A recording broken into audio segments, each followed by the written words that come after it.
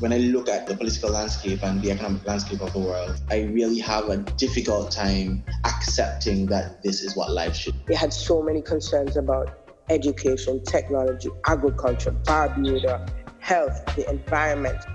You will be so surprised as to what they are engaged in. If we can do that, we can walk on that path, we will find a lot of solutions, we'll find a lot of adventures, we'll find a lot of answers. We need to foster that entrepreneurial spirit. No judgment, no negativity, all good vibes and conversations. All this and more right here on Grassroots Radio. Hello, podcast fans. Welcome to another episode of Grassroots Radio. I'm Unique Bird, your host, and my guest today is Shanna Challenger, a young local ecologist currently employed as the coordinator of the Redonda Restoration Program. So yes, she is in part responsible for the remarkable rebound in the ecosystem of that island, and she has been recognized by Caribbean Beat as one of the top 25 Caribbean achievers under 25. I gotta warn you guys, there are some audio issues on this interview. And by way of apology, we've included some extra goodies in this episode. So be sure to look down in the episode description and check out all the great links we've collected for you. Thank you so much for your patience and your continued support. I know that you're gonna get so much value out of everything Shanna has to say. And with that, here is Shanna Challenger. Alrighty, hi everyone. My name is Shanna Chantal Challenger. I'm 24 years old and I am an ecologist. And so, no, not an economist dealing with numbers, but actually dealing with plants, animals, ecosystems, etc. And I have the very best job in the world. Okay, and what is that? My job for the past 3 years has been revitalizing an island, basically starting an island from scratch. I have the privilege to work on Antigua and Barbuda's forgotten sister island, Redonda, and take it from nothing to something. So when the island, of course, was discovered by, quote unquote, discovered by Christopher Columbus, it was, like I said, green and teeming with life, lots of things going on it. And then when we went back in 2012, 2013, the island was completely deforested. It looked like the surface of the moon. You know, no plants, no trees, just rocks. And when you look at it from afar, you're just like, oh, how could that possibly sustain any life? But once you flew over, got in the helicopter and actually got down there, you saw how much life was actually over there. So even through those hardships, we had 3 species of critically endangered lizards that are found nowhere else in the entire world, only on Redonda. We have thousands of seabirds choosing Redonda because they don't want to be anywhere where the humans are, because we mess things up a lot. So instead of doing that, instead of being there, they choose Redonda because it's completely uninhabited, of course. The waters around it have a lot of productivity around it, so lots of food for them to eat, and they can, breed without fear of anything that was going to be bothering them, except for the 2 major things that were left over there by the humans. Like I say, always us causing problems, which would be rats and goats. And so because the humans were living over on Redonda during the mining period, like I said, there's a lot of birds choosing to pick Redonda as their spot.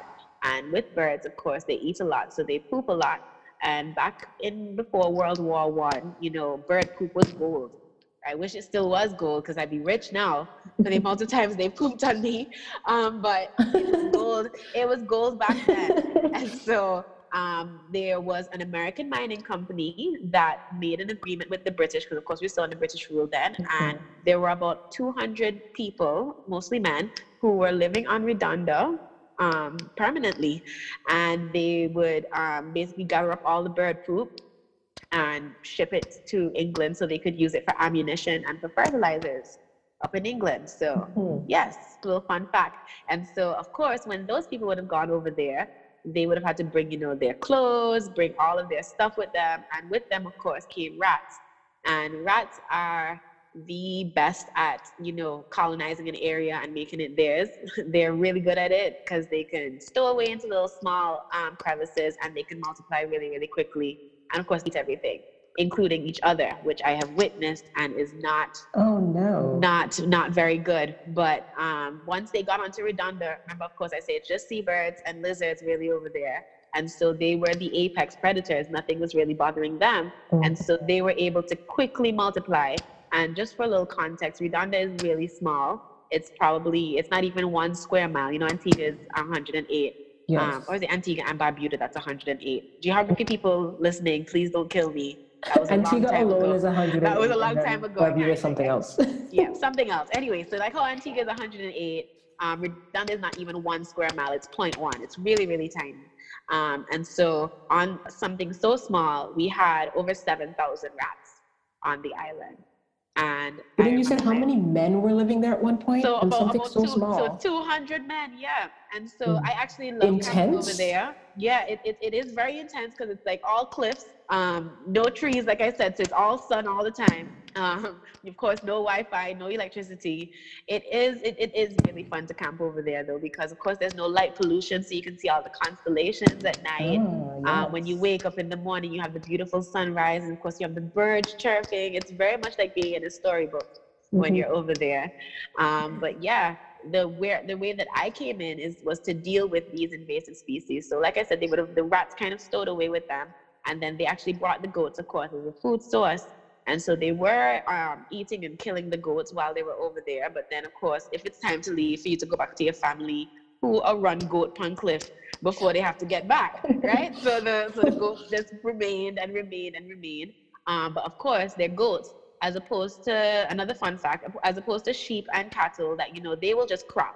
So think of them as just like a lawnmower, just kind of mowing the lawn, as opposed to goats, which are ripping out everything by the root. So there's not any chance for anything to survive. And so that's why the island became so deforested so quickly and for such a long time, because of course you have the goats that are eating the plants. So they're eating all the leafy green stuff. The rats are foraging on the seeds, right? The rats are also attacking the seabird chicks and eating the lizards. And like I said, eating each other when it got to because it's so hot over there, especially during the dry season, there's hardly any food. If they saw a rat that was dead, they would actually just eat it. And so when we were staying over there the first time, we basically put out traps to kind of get an idea of how many were on the island at the time. And by the time we would get back to the beginning of the traps, we would just find like body parts of the rats, because the others would have taken. Very gruesome, but very interesting though. Yeah. It's an interesting case study in like ecological collapse, because that's basically what happened. Completely. And so it's amazing that we weren't too, we were too late with some species. So Redonda used to have its own iguana. We had our own iguana over there. We also had our own little owl. Owls? Owls. I didn't know there were Caribbean owls. There were. But because, of course, those species, of course, the iguana would be more dependent on the greenery. So once that was gone, it would have died out really quickly. And then the owl, it's a burrowing owl, and they are ground nesters. So, of course, on the ground with a big rat. And the rats, by the way, it's not like they were coming out at night either. They come out high daytime. They don't matter. They don't care what time of day it was. They were out. The 24-hour rats. Right? They weren't afraid of you. I would expect that I'm there and they run. They would see me, they would watch me, and they would continue. They were the top dogs over there. They ran things over there, literally, right? And so because it was such an unfortunate circumstance that had happened over there where, Redonda didn't ask for that. It's those invasive species that would have come and, messed up the whole ecosystem. And so that is where we came in with the Redonda Restoration Program to see if we could really bring an island back to, if we could turn back the hands of time, basically, and get it back to at least what it could have been. And so that's exactly what we did. First off, we started off by removing the goats. So I actually don't eat goat water anymore since 2016 because each goat, it was, and even the goats, a lot of people were just like, why didn't you guys just leave the goats over there? They're just minding their business, whatever. But every time we would go over, and these goats, I must say, they're Spanish breeds. So we did some genetic testing on them. They're Spanish breeds, so they're family to some Cape Verde off the coast of Africa, and so they're a really good breed, and they're drought resistant. However, a lot of times, every time we'd go over, we would see dead bodies, the carcasses, because there was hardly any food left, and so we decided it would be more inhumane for us to leave them over there to starve to death than to bring them over here where we can study them, we can check their breeding, we can actually feed them so that they survive, which was another interesting thing when we actually brought them over there and compared them to goats here. It has to do with a little ecological thing called you have something that's all together, and then once they're separated, they kind of evolve. And so with the goats, I remember one of our goats, so a couple of goats were staying at the Ark with Dr. Fiona. She had some older, I think were they older? No, they were younger than our goats, and they were so much bigger. And I was just like, oh, that's interesting. And then I realized that, of course, on Redonda, because there was hardly any food availability, natural selection would actually prefer for the smaller goats to survive, because of course they would have less requirements, and so they'd be able to live longer and be able to reproduce. And so all of the big sizes, of course, would have died out because they would need more food and they would be able to survive. And so goats from Redonda was actually stunted because of the fact there was hardly any food. So compared to, say, if you look at a 6-month-old, or let's just say a 1-year-old Antiguan breed is the size of a 3 or 4-year-old Redonda breed. It's actually very interesting. Yeah, they're like mini goats. That they would change that way. Yeah, they're very cute. And so we brought them all over, and like each one of them, I held them in the helicopter. The babies, I would feed them, all of that. And so I've gotten too attached to goats to actually eat, their cousins in some stew at night. So I've stopped eating goat water completely. And then for the rats, it involved us camping over there for 2 months. And it was a lot. Yeah. It was definitely a lot. I remember my first night there, being in my tent and hearing, you're in your tent trying to sleep, and you can hear the rats outside. You can hear them climbing on top of your tent. Oh my gosh. you just hear them. So how many, what was the size of the rat population on Redonda when you guys first went over? So when we first went over, it was about 6,000 or 7,000 of them. Yeah. Oh my gosh. Yeah. Within 0.1 square mile. Yeah, they were all over. That's horrifying. That's like a nightmare. It was a lot. It was a lot. And I had to keep reminding myself. I don't think I got much sleep that night. I just have to keep reminding myself, Shani, you're bigger than them. They can't hurt you. But it was kind of eerie, just having being in your tent and literally hearing them outside your tent. And we had rat traps because, of course, we had food because we're camping, and you have the rat traps. You can hear the rat traps going off. You can just hear them. You can just hear them going off. So you know they're right outside your tent. This is like being in a movie or something. It really was. But then you get accustomed to it, and so what we did a combination because it was so many rats. The island is really, really mountainous. We actually so the people who were staying over there with me, all of them were volunteers, so none of them got paid. I don't know how many Antiguans I would have been able to get to stay over there with no internet, no electricity, not getting paid, hard work all day for 2 months. But I was one of them. But dedication. And that's what it took. Because every morning, so we'd wake up at about 5 and get our stuff together for the day. And everybody would have, we basically divided the island into different lines. And so everybody would have a line where you go from the south of the island all the way to the north and back up. And so we would take all our bait. So you'd have, the 1.5 liter water bottles. We'd cut off the tops and the bottoms of them, so it creates a little tunnel, and then we would wire 4 pieces of bait, and we put that down every 30 meters or so, and then we'd check in. We'd come back the next day and we'd see how much of it was gone, what ate it, so we can tell. You can tell based on the teeth marks that they leave on the bait. You can tell what would have eaten, if it was a crab, if it was a lizard trying to scratch at it, if it was a rat indeed. And the good thing about this bait, it only targets mammals. And of course, the goats were already gone at that point, and the goats wouldn't have been looking at, and goats wouldn't have been trying to eat nothing like that anyway, right? And the crabs love it. Fun fact, I really don't like crabs. I don't like land crabs at all. They're so scary, especially at the night on Redonda, because the big purple ones I'm talking, oh my God. But they love to eat it. And of course, they're invertebrates, of course, it doesn't do anything to them. But it bothers me when I realize that they were crabs. I'm like, oh, so many of them. And they're just eating your bait. They're just eating the bait. Just a snack for them. Yeah, so if we're realizing, okay, there's a lot of crabs, because also droppings, that's another thing we look at. So any droppings we see, crabs, their droppings basically look like commas. And so if we realize, hey, okay, crab, this one is too many crabs are coming to this one, we'll move it and like make a note that we moved it or whatever, and see if the uptake goes on. Then another thing, of course, with the rats, it turns your poop blue. So we can look out for the rat sausage shaped droppings. And yeah, we just did that for 2 months. So first with the toxic bait. And then the good thing about Redonda, well, good and bad thing, is that majority of them died on the surface. So we were able to dissect them and make sure that it was actually the rat bait that was killing them.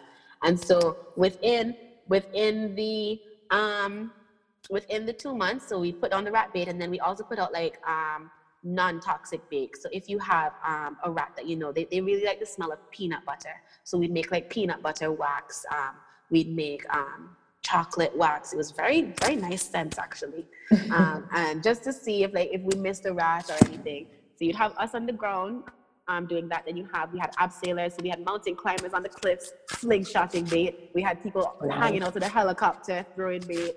The good thing about this bait, of course, was that the rats it takes 3 days. And so they will continue eating without realizing that they're poisoning themselves. And it kills them by internal bleeding. Oh, wow. So yeah, they just slowly realize that, oh, I'm dying, I'm dead.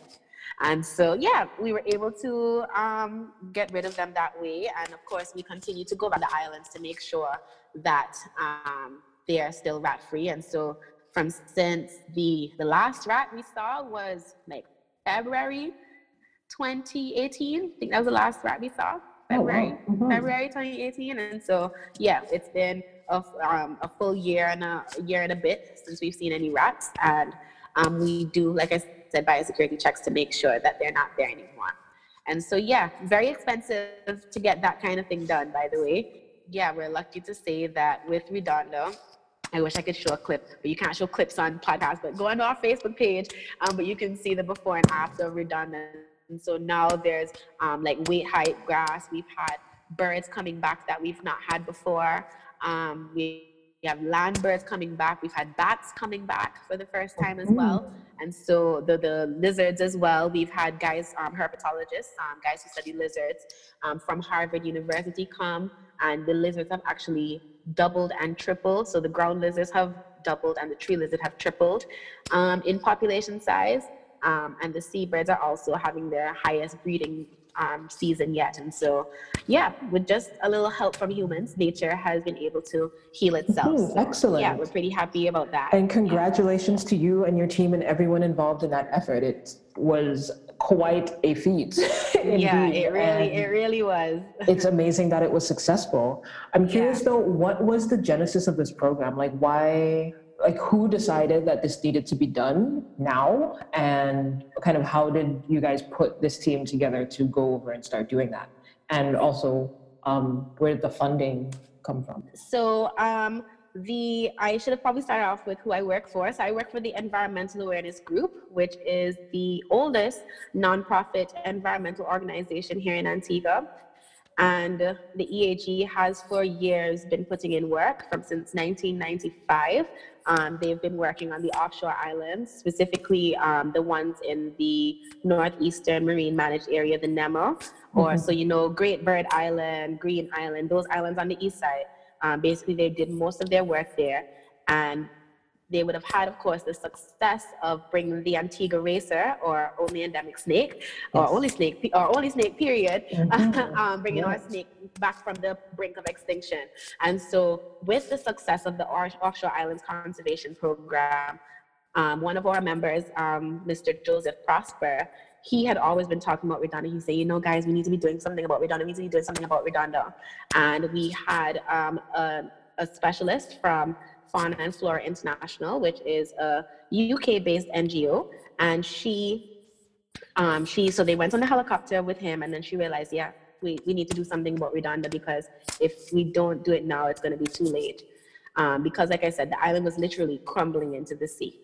And so with some help from Fauna and Flora International, we were able to get some funds to be able to do so through the Darwin Initiative. So basically, British citizens, they donate, they pay, I think one of their taxes is like environmental something or other. But yeah, with that money, the government then gives grants to do different types of environmental work. So that was one of the major sponsors, the Darwin Initiative.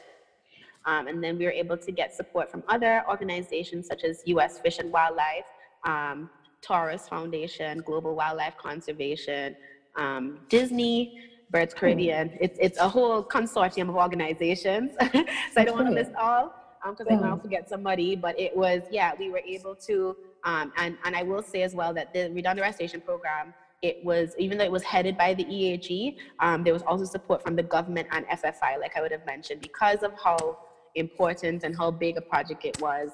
We realized that it couldn't just be one organization doing everything, that it had to be, you know, a group of people coming to get it done. A true collaborative effort. I'll put on my devil's advocate hat for a second. Yeah.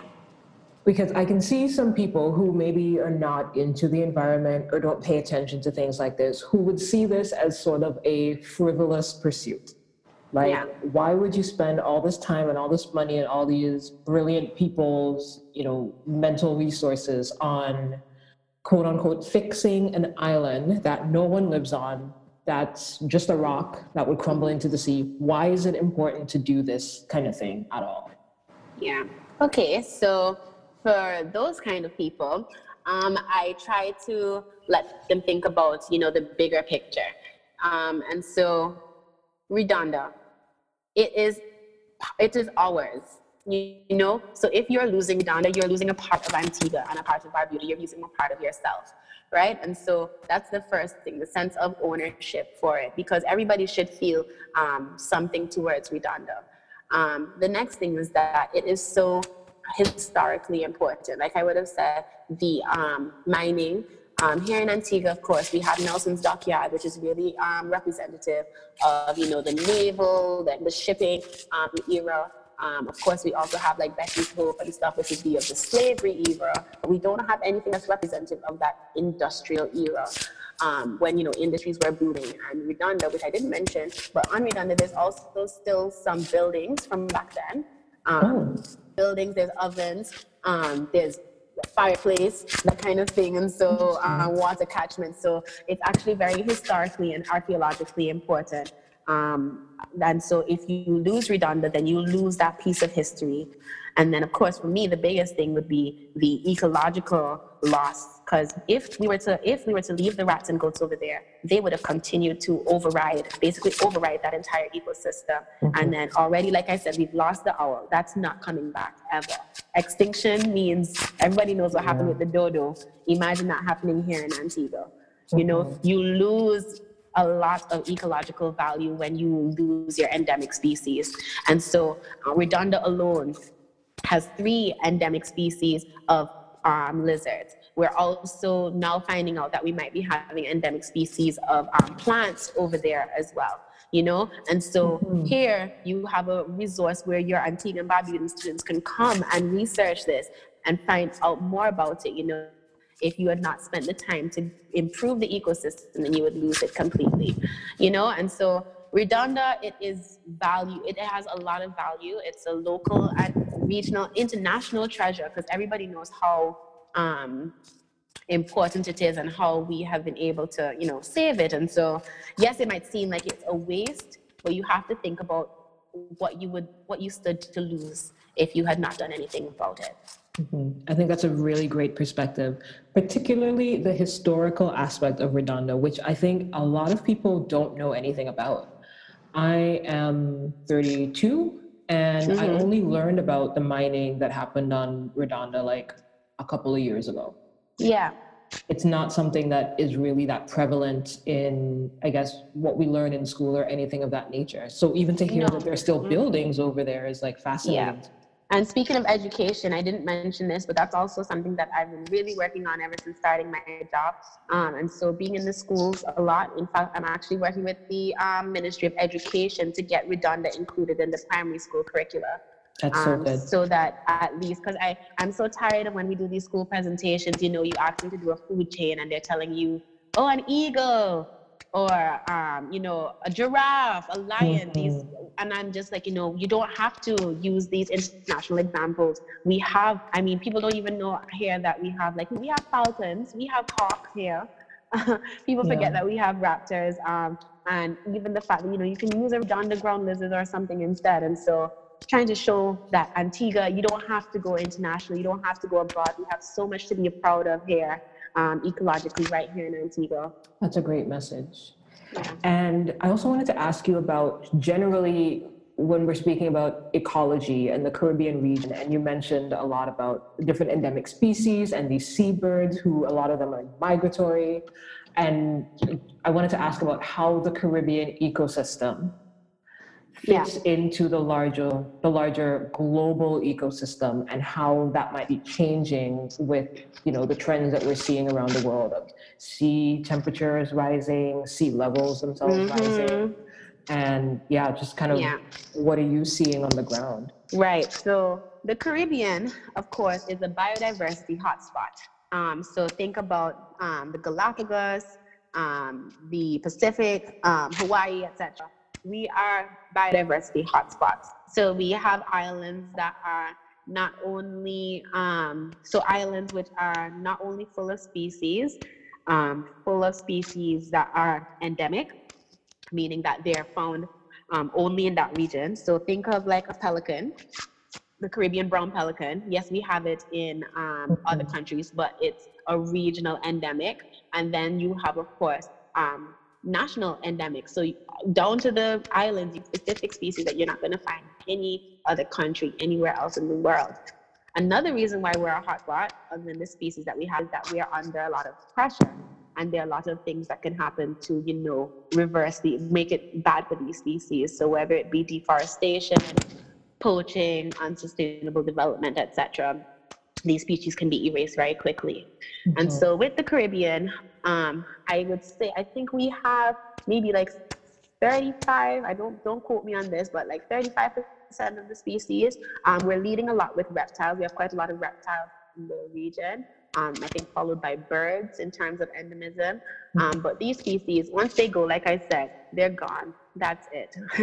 Not good at all if that happens. And so here in the Caribbean, we have, we always see these people from international universities coming to study because what we have here is so special and it deserves, you know, all of this research. So for an example, a lot of people don't know it, but when the Frigate Bird Sanctuary, right? And then the third thing you think about is pink sand. What a lot of people don't know is that Barbuda actually is where Antigua and Barbuda has our only endemic bird. So the Barbuda warbler is a bird that is found nowhere else at all in the entire world other than Barbuda.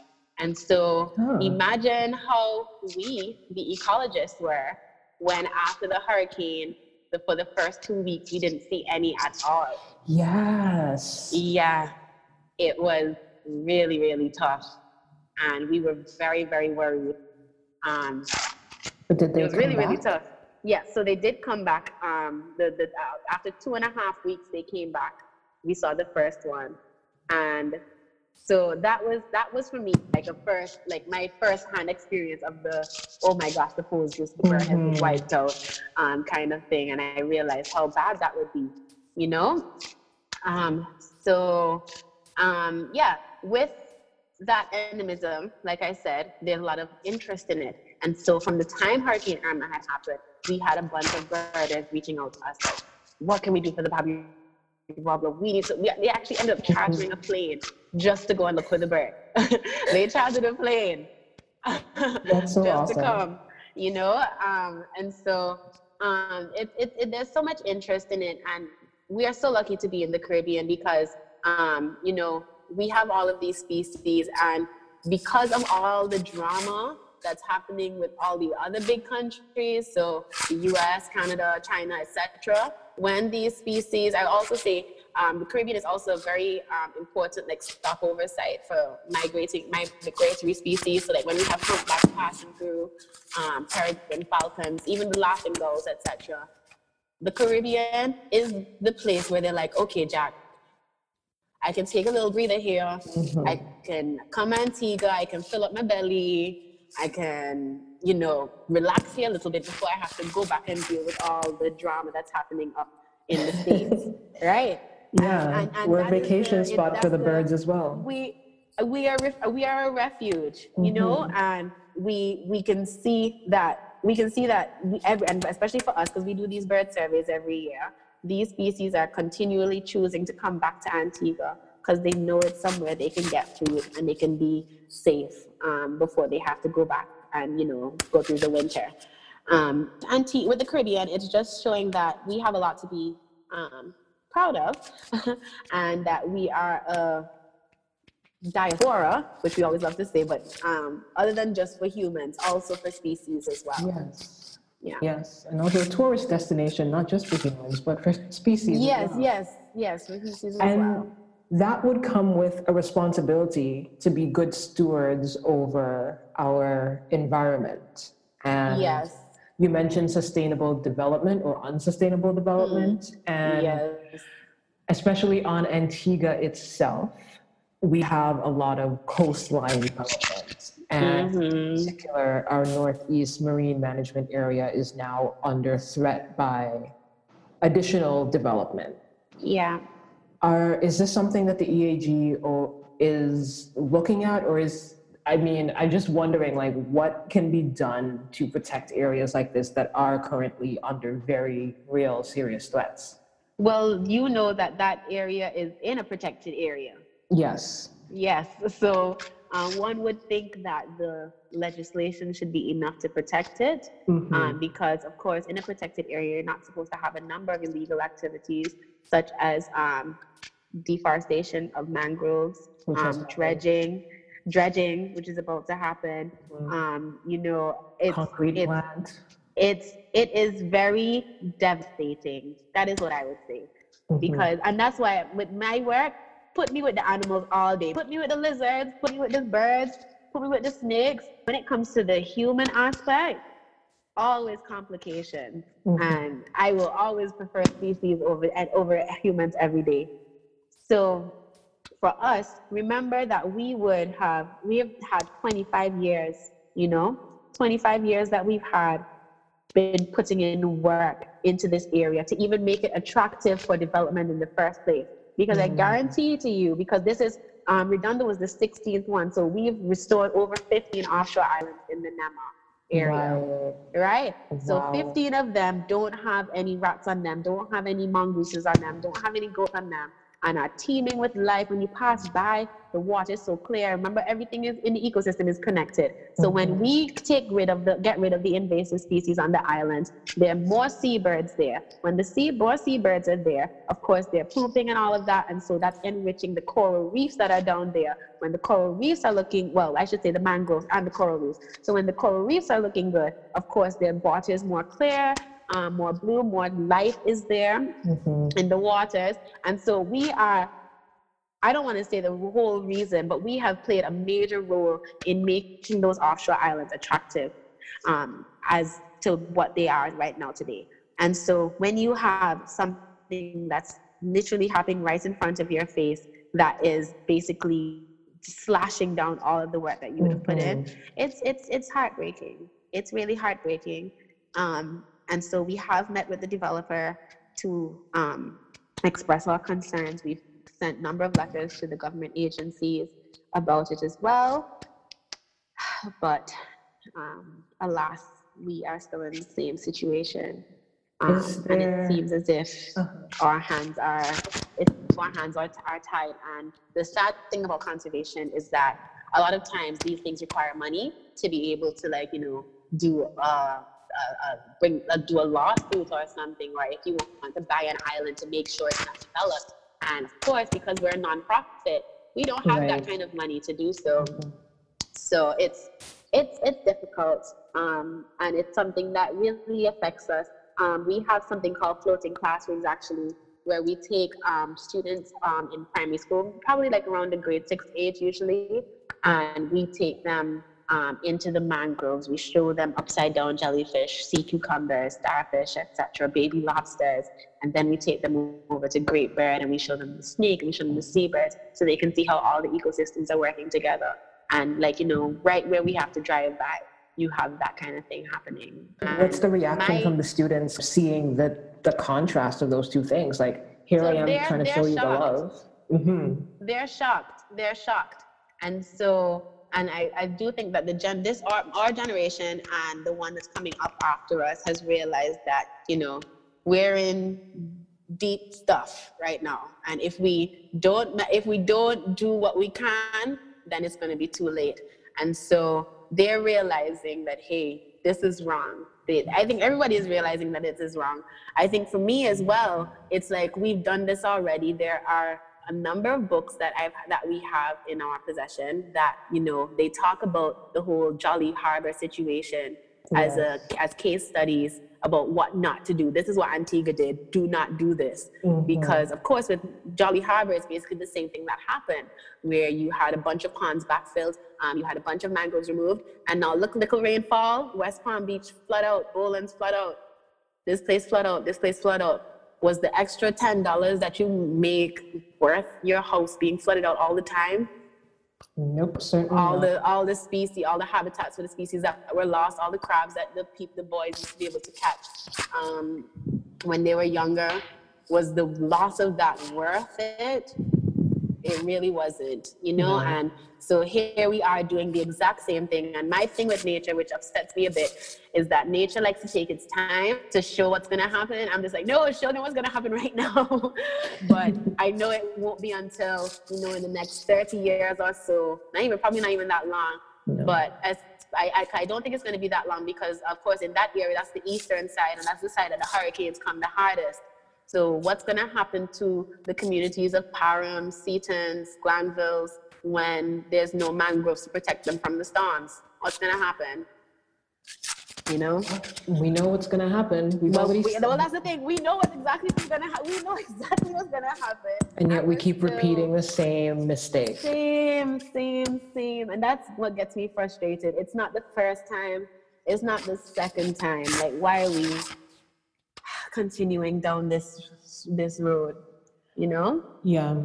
What do you think could change people's mind? I mean, is there something in terms of public support that individual members of the public could do to, I don't know if it's put pressure on the government, I don't know what role the government has to play in this particular situation at this point, since, you know, what's happening in NEMA is it's kind of a private sale between private companies. It is. Even though it's an area that should not have been up for sale. I mean, my thing in the first place, you know, well, my thing is that we should always be trying to get a balance, make benefit over ecological benefit. You know, why can't it serve two masters? Yes. And so I think the first thing would be trying to make sure that they understand that, you know, this is a protected area, and the value of having these ecosystems here, you know, it's just as much, if not as much, if not more, than the economic value of you know, developing them there. I do think if enough persons of the public were supposed to say, hey, we're really against it, then it would at least, you know, we've started the conversation, but it would at least take the conversation a bit further, like, hey, okay, now our constituents are upset about this. And so we don't want to see just, you know, all of our work reverted, and especially on the offshore islands where they, like I said, remember I was talking about some of the birds that are coming all the way from, you know, some of them come from all the way from Alaska and coming down to Antigua to overwinter. And so we are now deteriorating the habitat that they're going to be in, you know? And so, yeah, and sustainable development is it's a very present issue here in Antigua. Environmental impact assessments are supposed to be done for every development, but sometimes they're not done, and sometimes recommendations are, you know, ignored. And so, you know, we do our best. Your work is like greatly appreciated, you know? Yes. I know it can sometimes seem like a thankless job because you've been spending so much time on this and now it's being undone, but it is important work. And I personally, and I know a lot of people out there, are happy that it's being done and that someone is taking that responsibility to be a steward of our environment.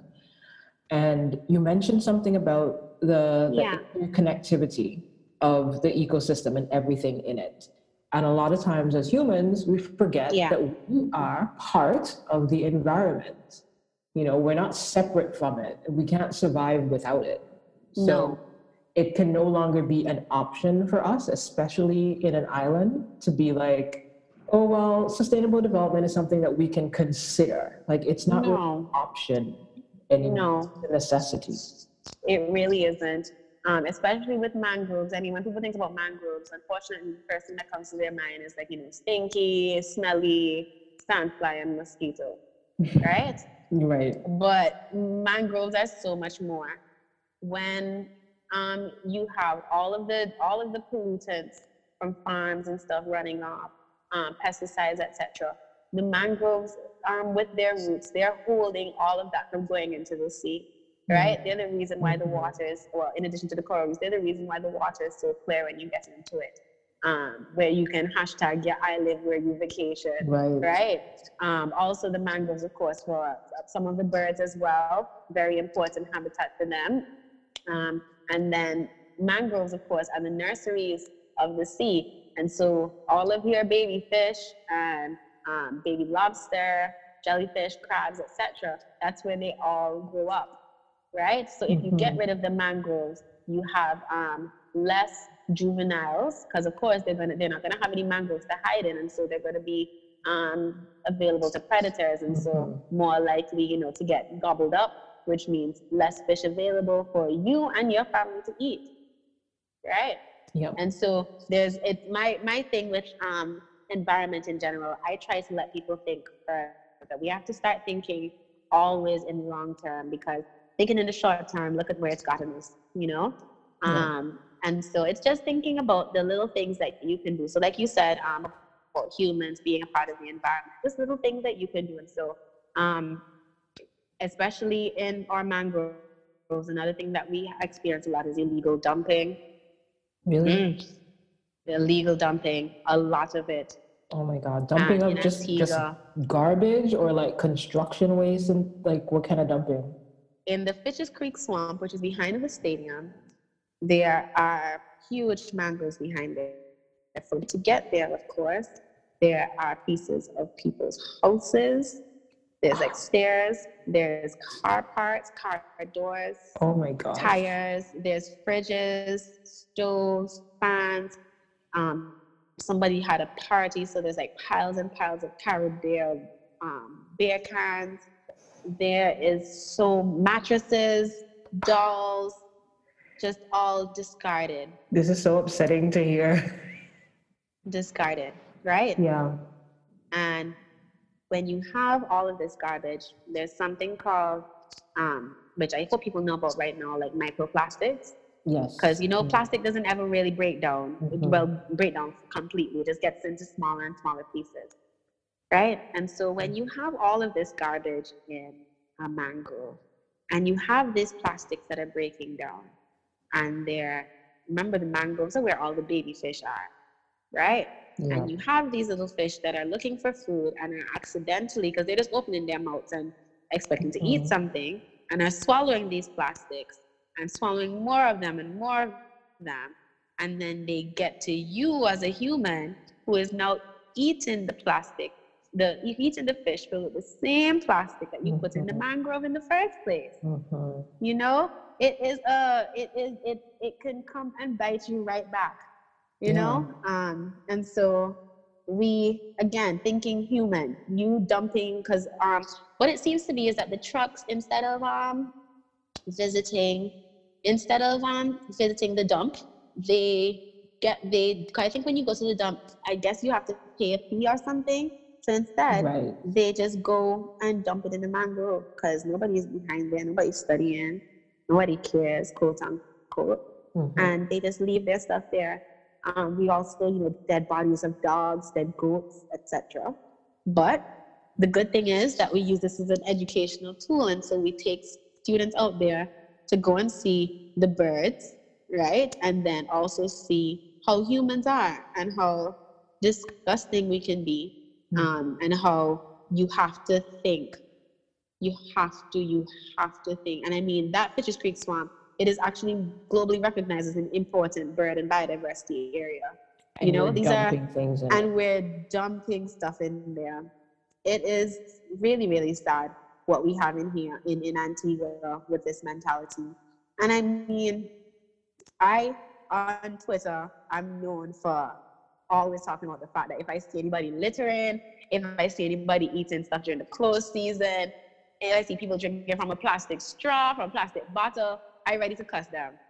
I'm always ready to report them, call the police on them, because the only way, unfortunately, the same way with when the plastic bag ban happened and the styrofoam ban happened, you have to basically shame people, right? And it's only when things become taboo that people will, feel like, oh, they shouldn't really be doing that, you know? And so when you see somebody littering, or even if they're accidentally, because I mean, how many of us have, had like a napkin or something in our lap and then gets out the car?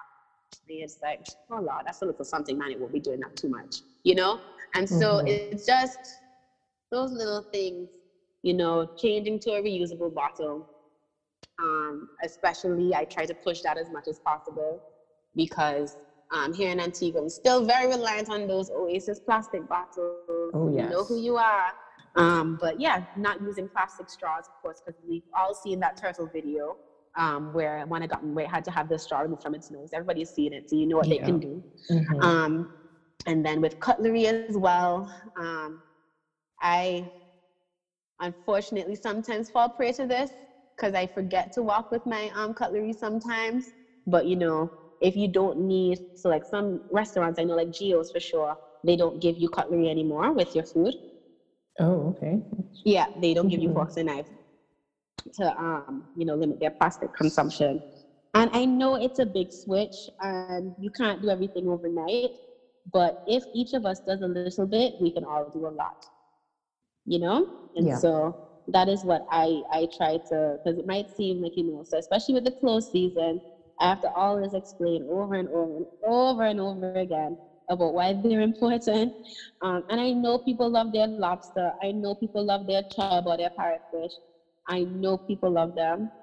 But we have to think in the future, because what's going to happen when your grandchildren have never been able to eat conch because our generation yam off all?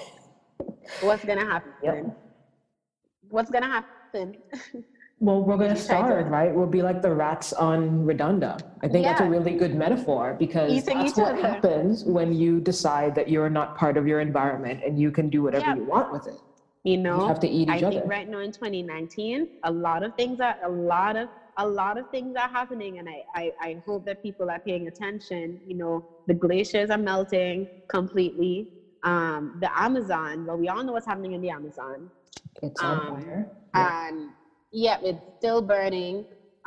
For those who don't know, it's basically being pushed by the cattle ranchers, and it's because of the demand. I think about like 20% of all meat in the world comes from Brazil.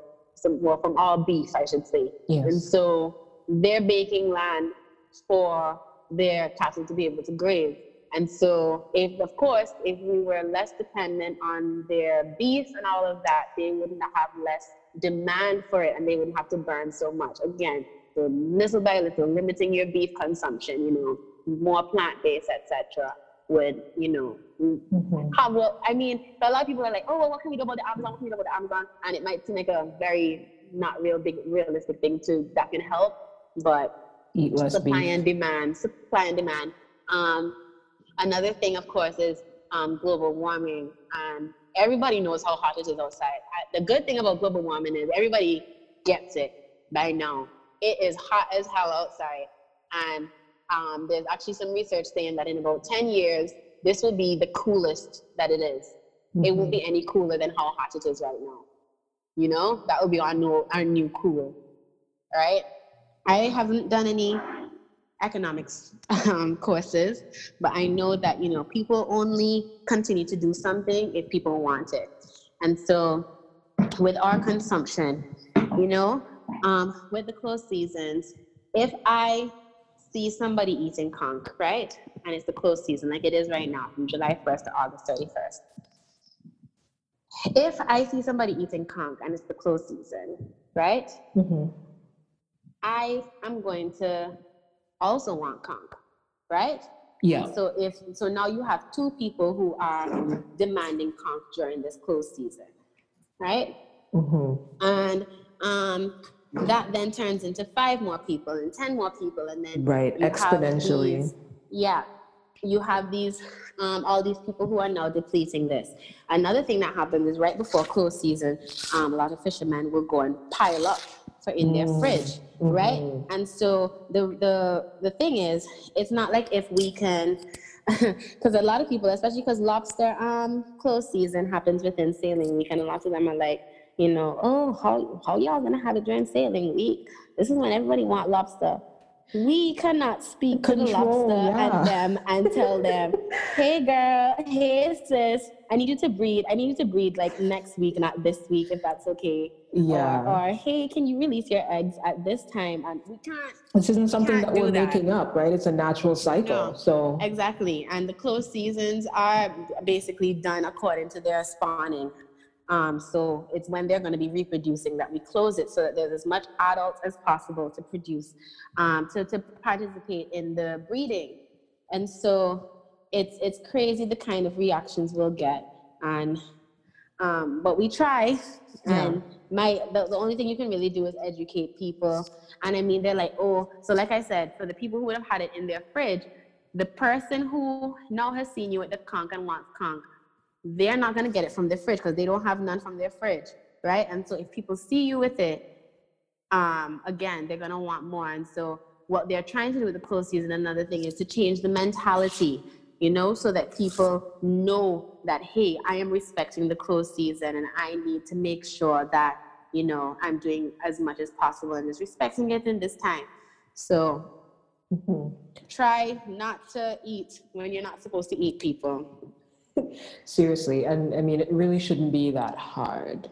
Yeah. But I don't know, there's something about people just kind of like breaking rules or getting away with stuff. Like, yeah, I'm cool because I have this when other people don't. Yeah, exactly. I'm really curious, Shanna, as to how you personally developed this love for the environment and what led you into studying ecology and becoming an ecologist. Right. So ever since I was pretty young, I have always been very much into animals.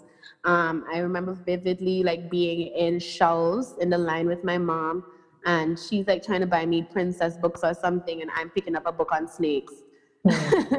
You know? So I was always very much into animals. And then, I mean, I guess around high school kind of time, I was like, okay, I like the sciences, yes. But of course, they kind of made it seem like, okay, you like the sciences, so okay, you have to become a doctor. Mm-hmm. And I didn't like it then, and I still don't like that narrative now, because it's very one-minded, very, very close-minded, I should say. Yeah. And it doesn't have any respect for any of the other sciences that you can go into, but I was like, okay, I guess. And I went to State College. I did the sciences again. And then when I was going to Barbados, I picked biology and chemistry. I got to UE, and the good thing, which I always tell people, go to UE. You have to. It's supporting our regional product, and you're not too far from home.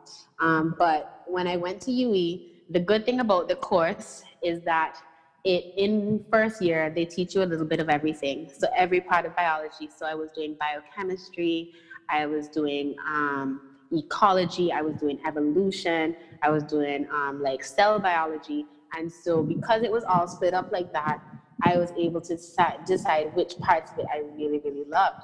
And, you know, I realized with my bio, you know, we're doing so many cool field trips. Like I remember, like compared to all my friends that were in like SOSI and we're like, you know, in class all day, I'd be like, oh, we're just going snorkeling this weekend, or well, this week. So, but this is during school hours, you know. So for like an entire semester, every Monday and Friday, we would do our snorkels, and it would. And if not that, then sometimes we'd be at the beach.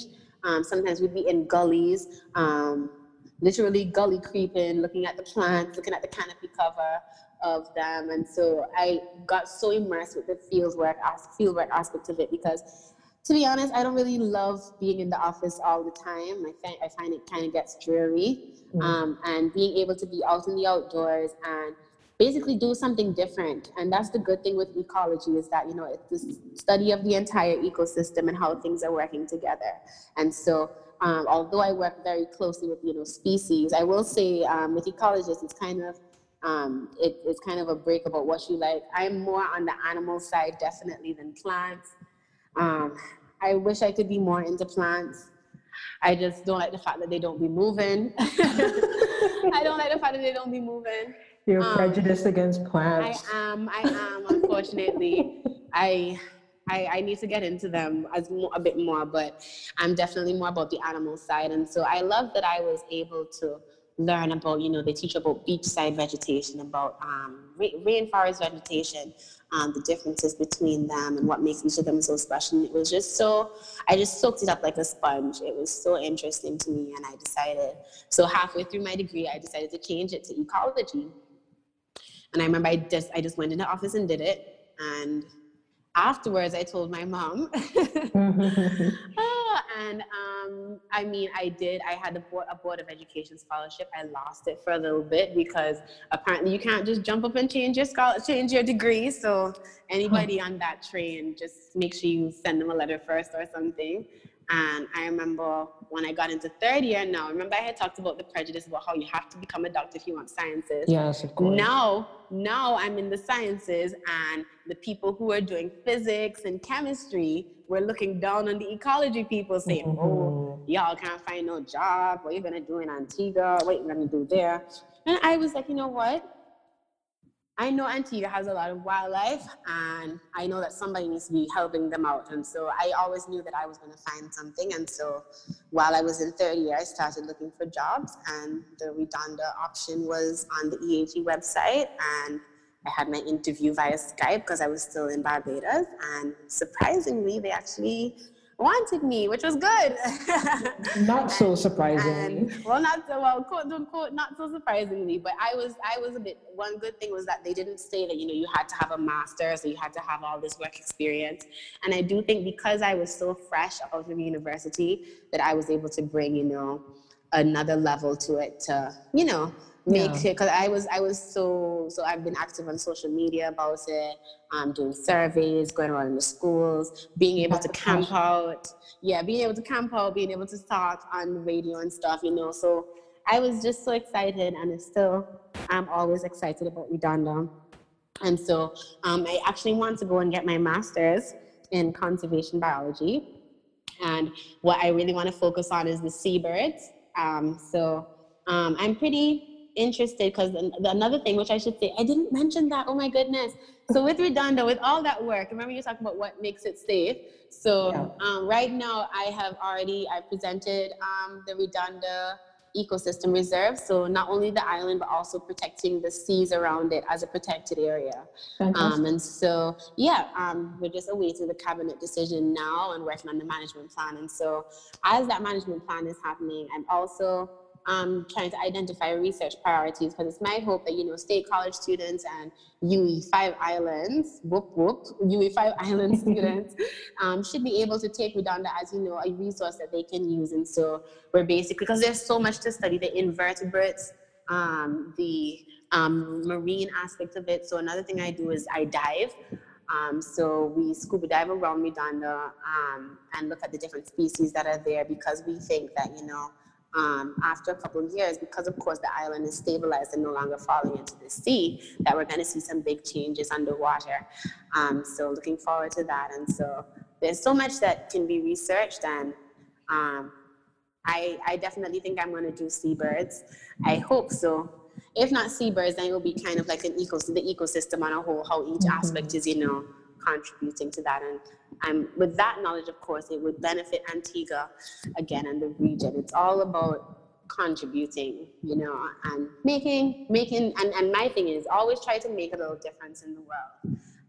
And so for me, it's through the environment and trying to salvage whatever we have, because my thing is, and I mean, a lot of people, what his name is, Prince Harry and Meghan got in a lot of backlash because of what they were saying about having one child because of the carbon emissions or whatever. But the thing is, the next generation is the ones who are going to really have to deal with this climate change thing. If we think it's so bad now, imagine in the next 20, 30 years how bad it's going to be. And so I feel like I am here as an ecologist at this specific time to try and make sure, like, yes, even though in the big countries they're doing all of that stuff, here in Antigua and Barbuda, we're doing a lot. We are doing our part, and once you're doing your part, I think that's all that you can really do. And so ecology, it's a really good field, and because one thing is that you're dealing with species, like I say, much better than dealing with humans, and you can really you can see the rewards of your work. You can see it's very, you don't have to wait. Like I find sometimes if you're doing a lot of office work, it's like, okay, I sent this email, I did this, I did that, but what has been the change? What has been the impact of it? But with Redonda, especially for me, I can see all the lizards coming back. I can see that they're not as afraid to come out as they were before. I can see that there's more birds that are surviving to adulthood. I can see there's more plants coming up, It's very obvious what the work that I have done has done for them. So yeah, very rewarding field. And there's a lot of prospects here in Antigua for not just ecologists, but for science in general. Don't feel as if just because, it's Antigua and a small island that you can't do anything here, because you definitely can.